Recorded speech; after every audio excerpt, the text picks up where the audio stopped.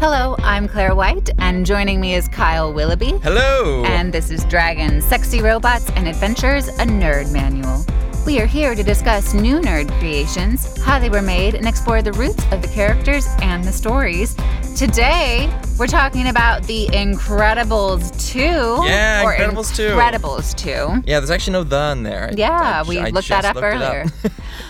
I will be discussing the history of families, and Kyle is going to discuss... I'm going to talk about Brad Bird, the writer and director, and kind of his journey and path through life. And just a quick synopsis of Incredibles 2. Incredibles 2 is the most recent animated film from Disney and Pixar, and it was written and directed by Brad Bird, who I mentioned.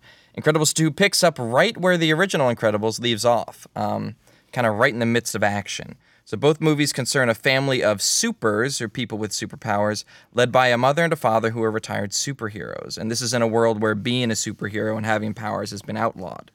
Now, Incredibles 2 concerns the retired superheroes trying to change the public perception of people with powers to make superheroes legal again. The movie focuses on the matriarch of the family, Elastigirl, as the new face of the superhero movement. And the movie stars Holly Hunter, Samuel Jackson, Craig T. Nelson, Sarah Vowell, and Huck Milner. So I guess I'll just start getting into it. Yeah, let's get into it, Claire. Let's do it. Families, nuclear or green energy? What are we on now? All of the above. So I was actually totally stumped and freaked out when I realized I'd basically signed myself up to do a history segment on The Incredibles. Because while The Incredibles is a superhero movie, its structure is so different from any other that I've seen. It's such a unique story with a unique viewpoint, and it doesn't actually follow a lot of the tropes. So I did what I usually do when I'm stumped, is I went and I read a lot of interviews by the creator, or Brad Bird, trying to maybe find a way into his mind and get to the center of the idea he was exploring. And you might talk about this later, but in different interviews, Brad Bird said he didn't actually know much about superheroes when he made The Incredibles and wasn't even particularly interested in them. But what he was interested in was exploring the family dynamic. So Kyle, when you think of the American family, what do you think? What roles do the parents play in the American family? I mean, your typical roles, which isn't what I think of as the family, but the trope roles would be like the father breadwinner, the stay-at-home mom, and two perfect kids. But that's not necessarily what I think of. So American family. I don't necessarily think of that anymore, and I don't think of that for my future when I have a family. But growing up, I really always thought that the family was like a mom and a dad. The dad went to work, and the mom stayed home with the kids. And even though my family kind of did that, my mom was always working too. So it was just so ingrained in me. That is what I thought. Yeah. So in this movie, we have an American quote-unquote nuclear family, or a mom, a dad, and 3 kids. And they seem stereotypical, albeit with superpowers. But the Incredibles are different. They're struggling financially. Dad thinks he should be the one to go back to work, but it's mom who gets the dream job, has to leave the kids to go support them. Dad must contend with housework, helping with homework, helping with crushes, and putting the baby to sleep. And those are some of the best parts of the movie. Oh, totally. And it actually really feels true to life. Yeah. And it is the opposite of what I grew up thinking. Of like Leave It to Beaver. Yeah, of what the family should be. So I thought I'd take a look at families and how we came to the idea of this standard and why it's so prevalent. The idea of family or kinship has existed in one way or another for as long as humans have been around, in varying structures, which I'm not going to get into. That's another podcast. Yeah. You don't want to talk about the Stone Age humans living in groups? Do you? No. Okay. I mean, I do. I just don't know anything about it. Not today. The rise of agricultural societies and the idea of heirs and passing down belongings and land made marriage a contractual relationship instead of a kinship. And as civilizations grew, it became more regulated by religious and state authorities. The quote-unquote nuclear family, or what we would recognize as close to the American ideal, if you want to call it that, goes back as far as the 13th century in England and parts of Northern Europe, where it was common for a family to be an isolated household with a husband, wife, and children, sometimes parents, but they usually didn't live long enough for that. Oh, you were like grandparents sort of thing? Sometimes grandparents, I should say. Okay. But that was so rare. I think only 10% of households had grandparents because people didn't live as long. Yeah. The bride and groom tended to get married later in life since they had to wait till they were financially stable, and because of this, they had less children. That's really interesting because I feel like when you think about people getting married back in the day, you're like, oh, the 12-year-old girl is now married. Right. To the... Well, this is also like per the time period. This is Yeah. also being compared to, say, Southern and Eastern European families, which were more of the extended family structure, where the husband and wife would live with all sorts of relatives. Gotcha. So maybe later meant like 20, Yeah, 18 yeah. instead of like 15. 14. Yeah. Men were by law the legal head of families and had control over their wives and children. They could claim any money or property the women owned. Women were expected to rear the children and manage the household. Kids were a part of the economic structure of the family and expected to work to help sustain it. The Industrial Revolution and the migration of people to the cities is argued to actually have weakened the family by making it less necessary for survival. Really? Yeah, I thought it would be the opposite. Yeah. Food that was once produced by families was now made in factories. Institutions like hospitals and schools fulfilled functions that families used to. It also provided jobs for women, which gave them more freedom and allowed them to reevaluate the value of marriage. Also, around the time of the Industrial Revolution came the Enlightenment and the idea that life was about the pursuit of happiness. And this is where the idea of marrying for love instead of marrying for financial stability or gain became an accepted notion. Who needs love? Give me financial stability any day. Oh, I hope you live by that, Kyle. Don't tell my girlfriend. She's just there to financially support you. Financially support me. As I mentioned earlier, before the 20th century, women could not own property, they could not enter into contracts, they could not sue or be sued, and husbands had a duty to provide for them. Now, this is in England, or this is generally This is also everywhere in America. I'm talking about Western okay. societies Yeah, gotcha. gravitating towards American. Yeah. I know that this family structure was certainly not prevalent in many African, Asian, Arabic places. cultures. Yeah. So I'm talking about family in context of The Incredibles. Got it. Thank you for clarifying. I meant to do that earlier. In the 19th century, married women started to gain rights. In America, it happened slowly, state by state, starting in 1809 in Connecticut, where a law passed allowing women to write wills.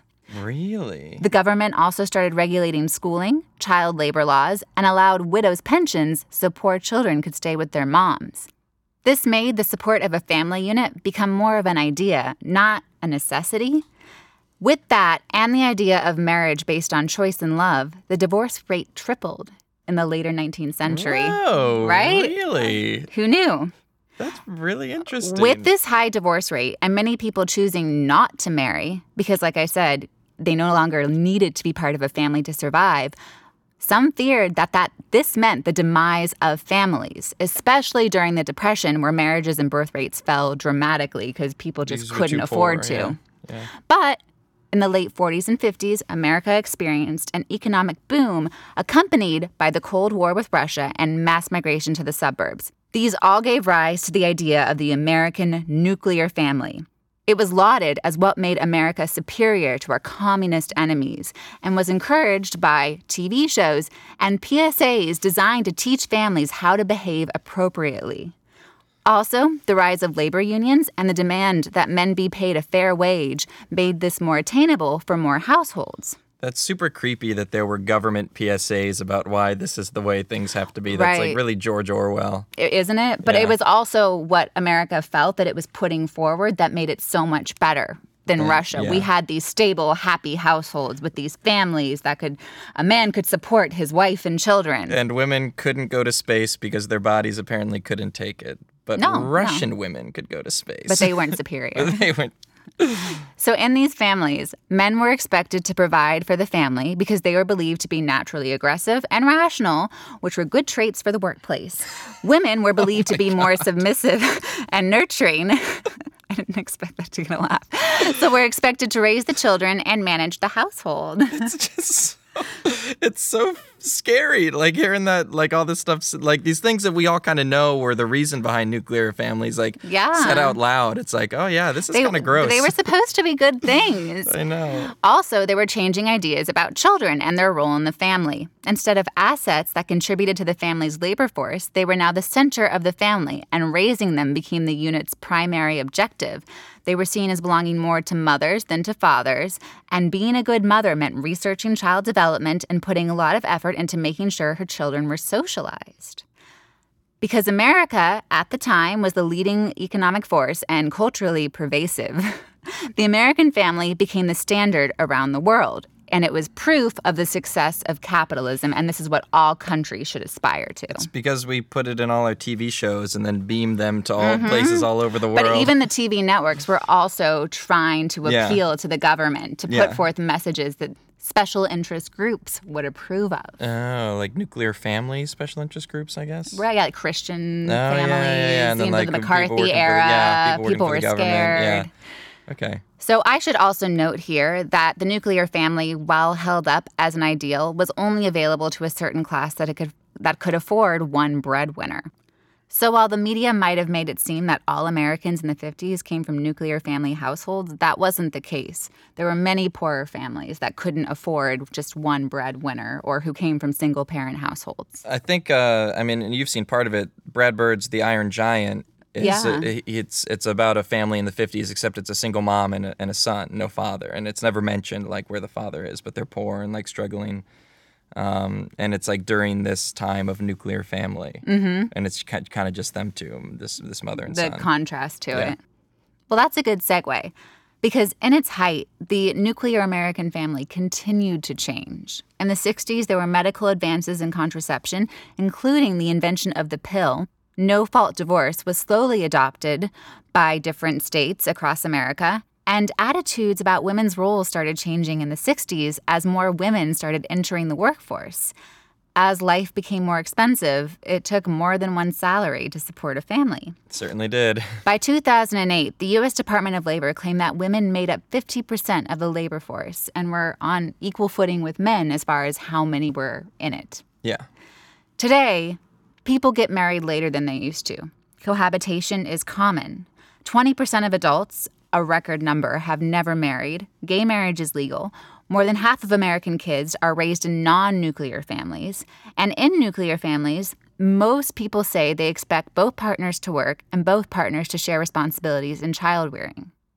I don't think it's a coincidence that one of the most popular TV shows recently is Modern Family. Modern Family, yeah, which is a bunch of, like, modern families, not which is a bunch of different households. A divorced household with a biological child, but also children from other marriages, a gay couple with an adopted children, and a nuclear family where both work, the husband and wife, and both share the responsibilities of child rearing.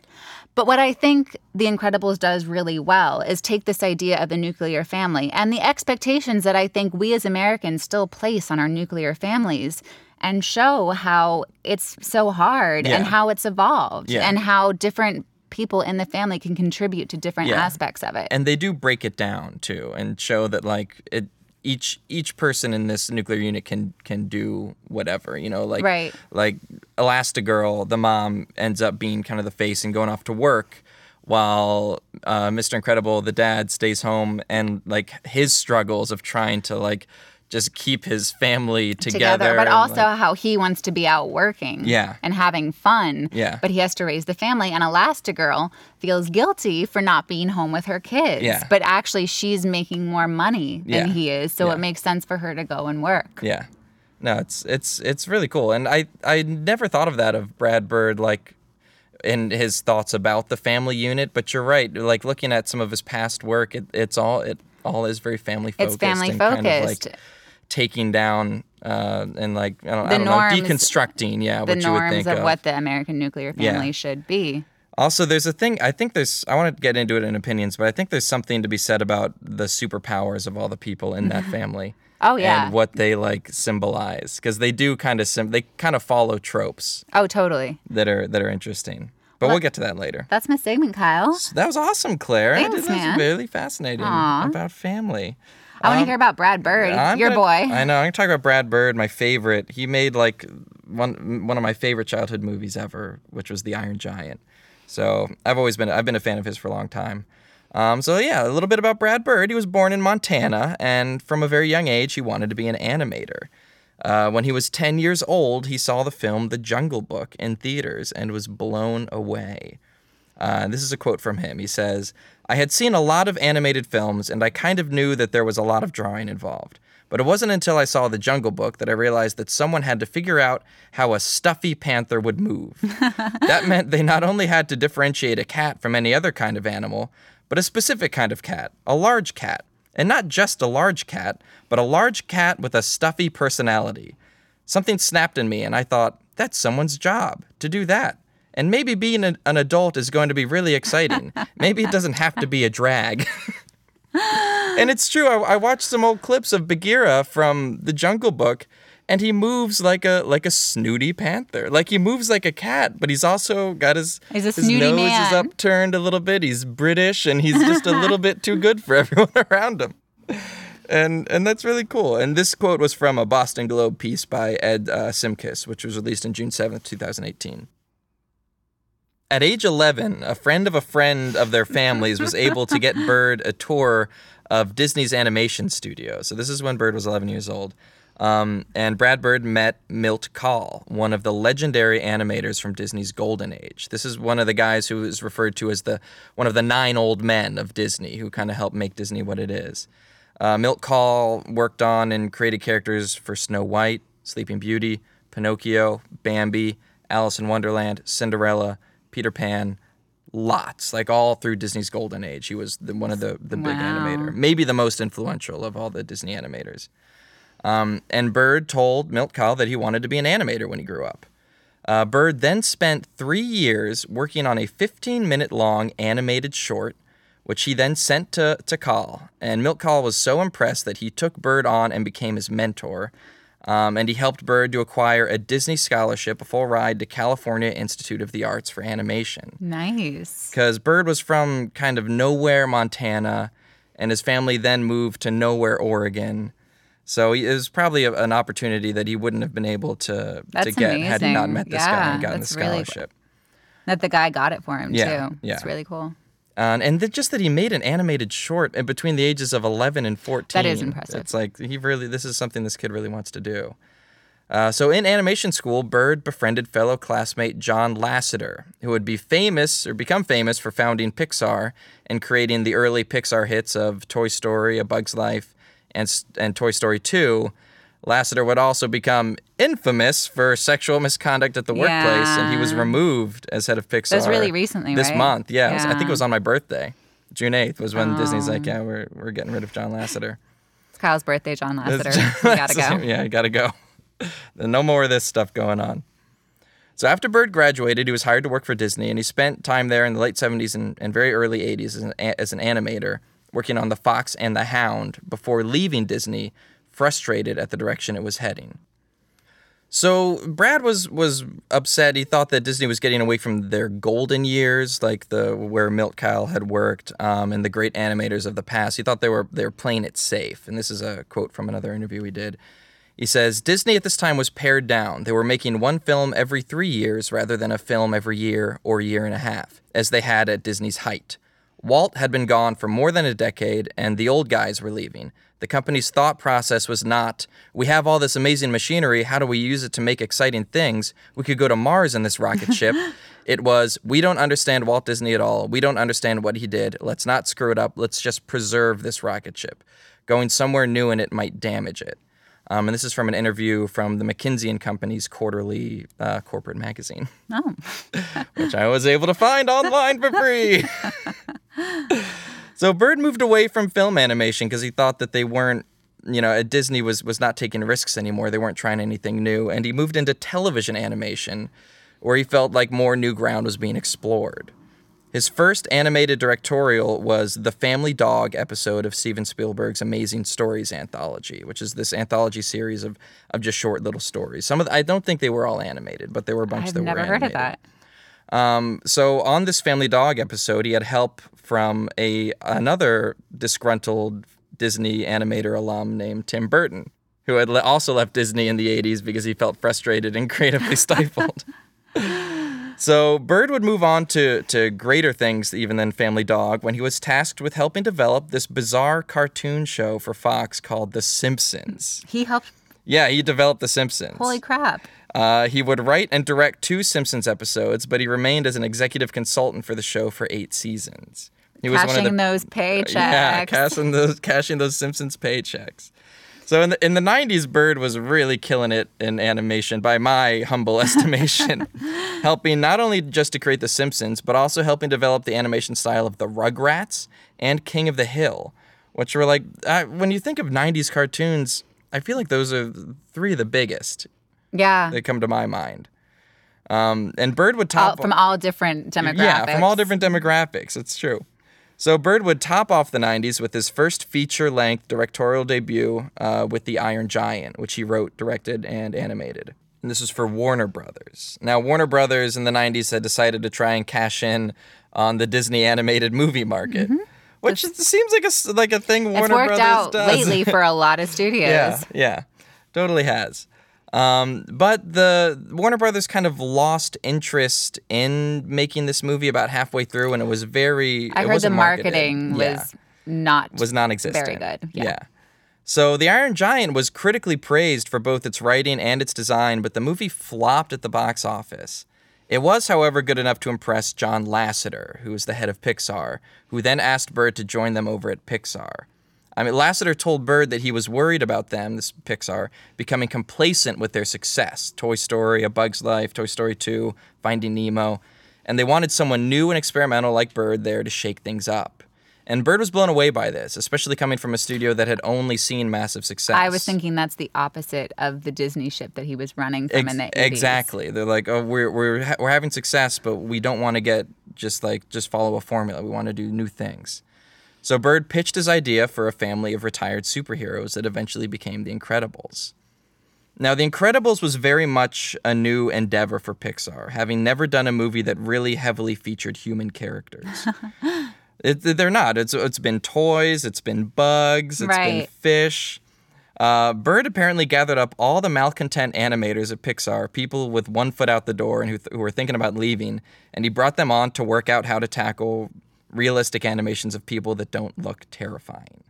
Because if you look at the old Pixar films like Toy Story, you can see that the people at Pixar had no idea how to animate humans.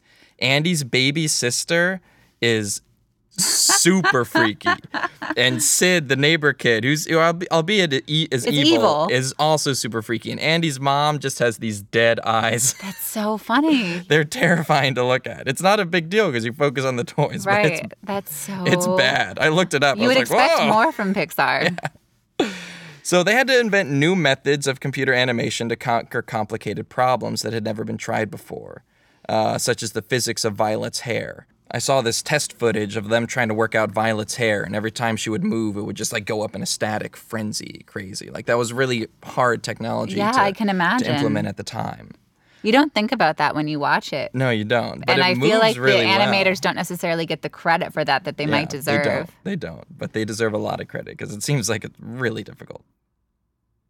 Bird was also obsessed with the way characters moved and how movement and body type can inform the audience of a character's personality.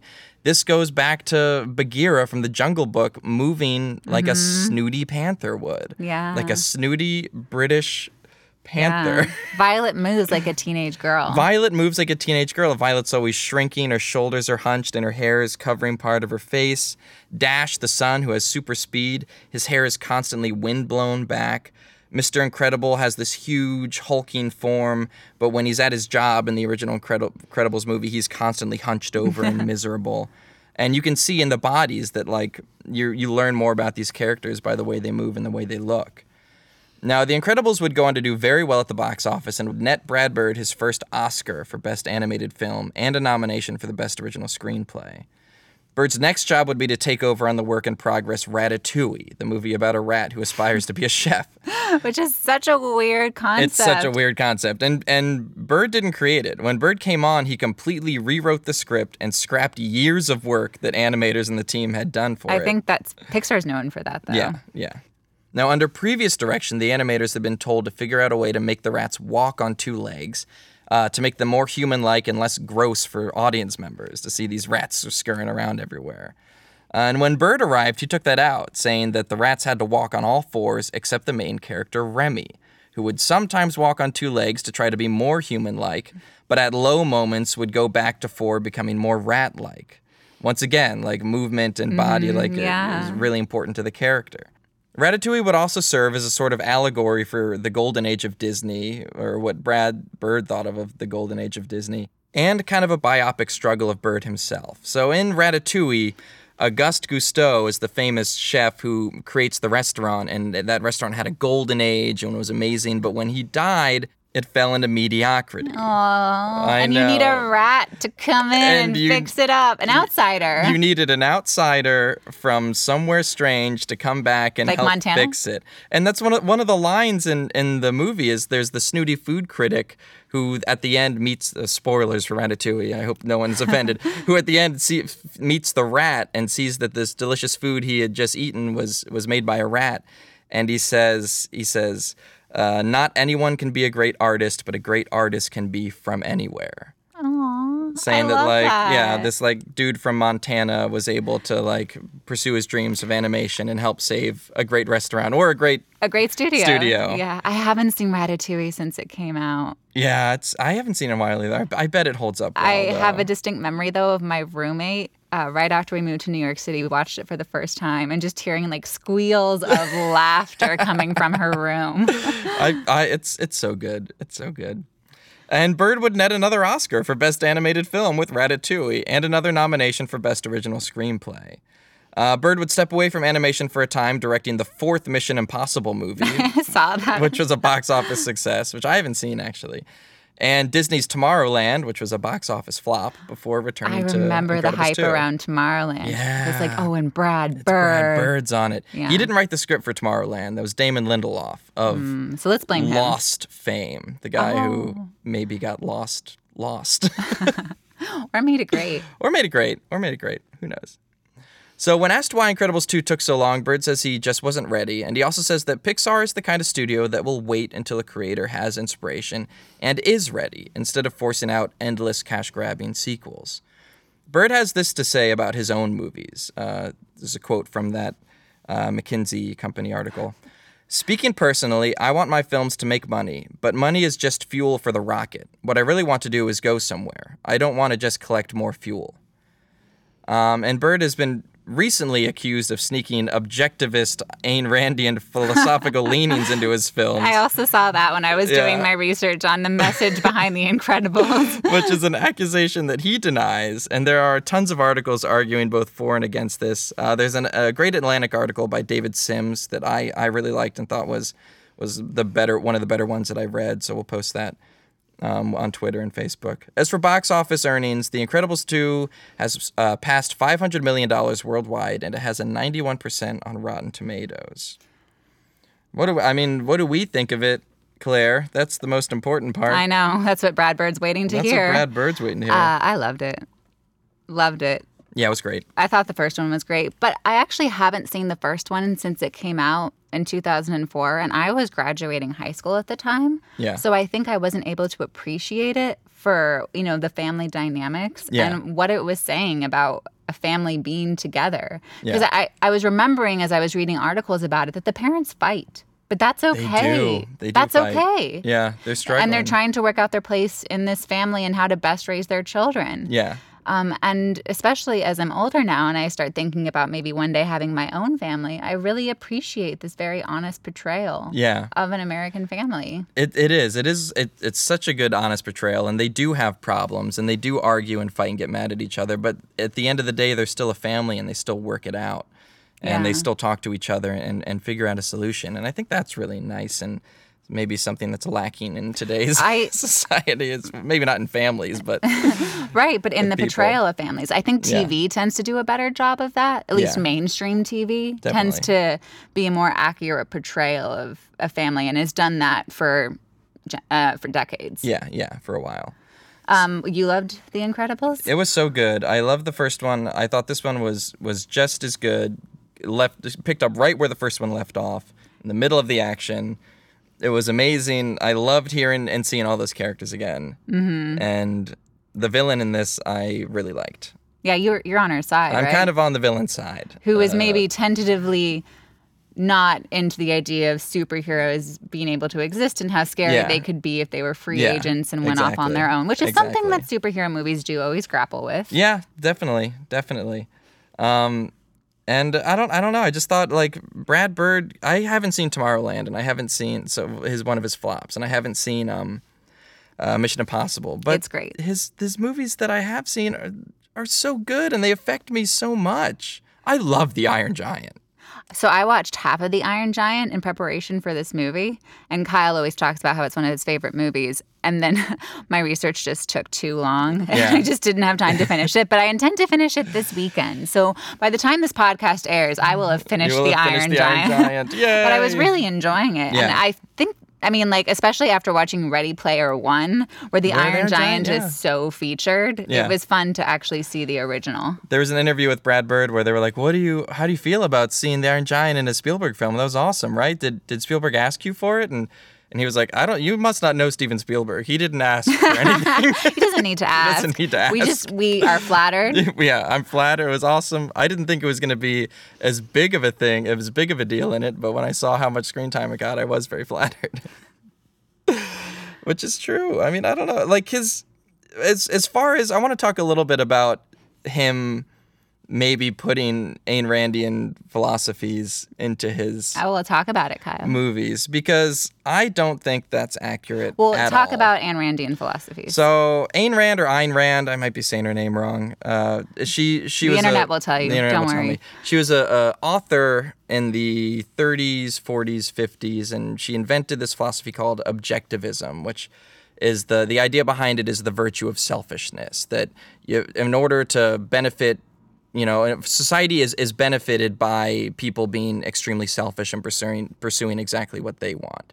And that a lot of times governments get in the way of great people advancing things in pursuit of what they want. And it is a very elitist...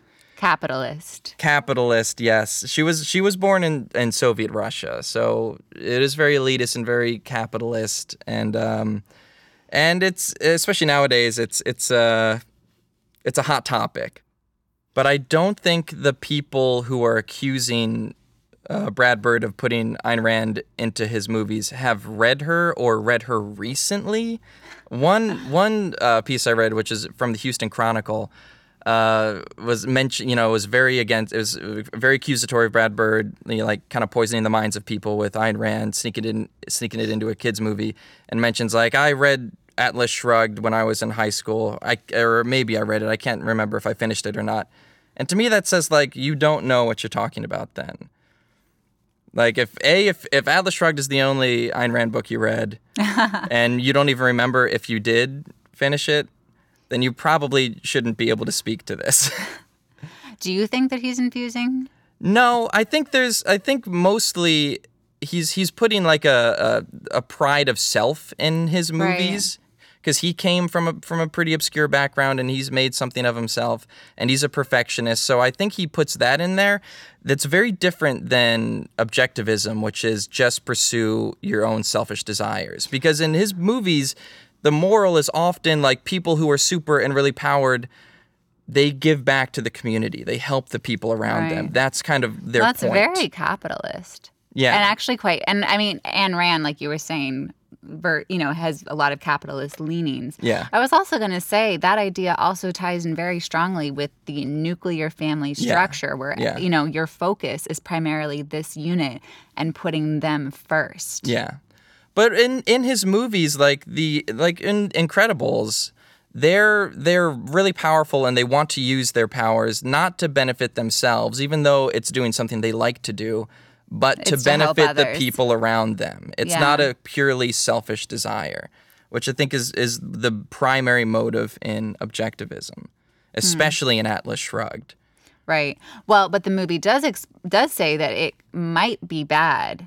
If it explores the idea that it might be bad if superheroes use their powers because they might just pursue their own selfish aims. Yeah. Well, the villain is kind of against superheroes for that reason.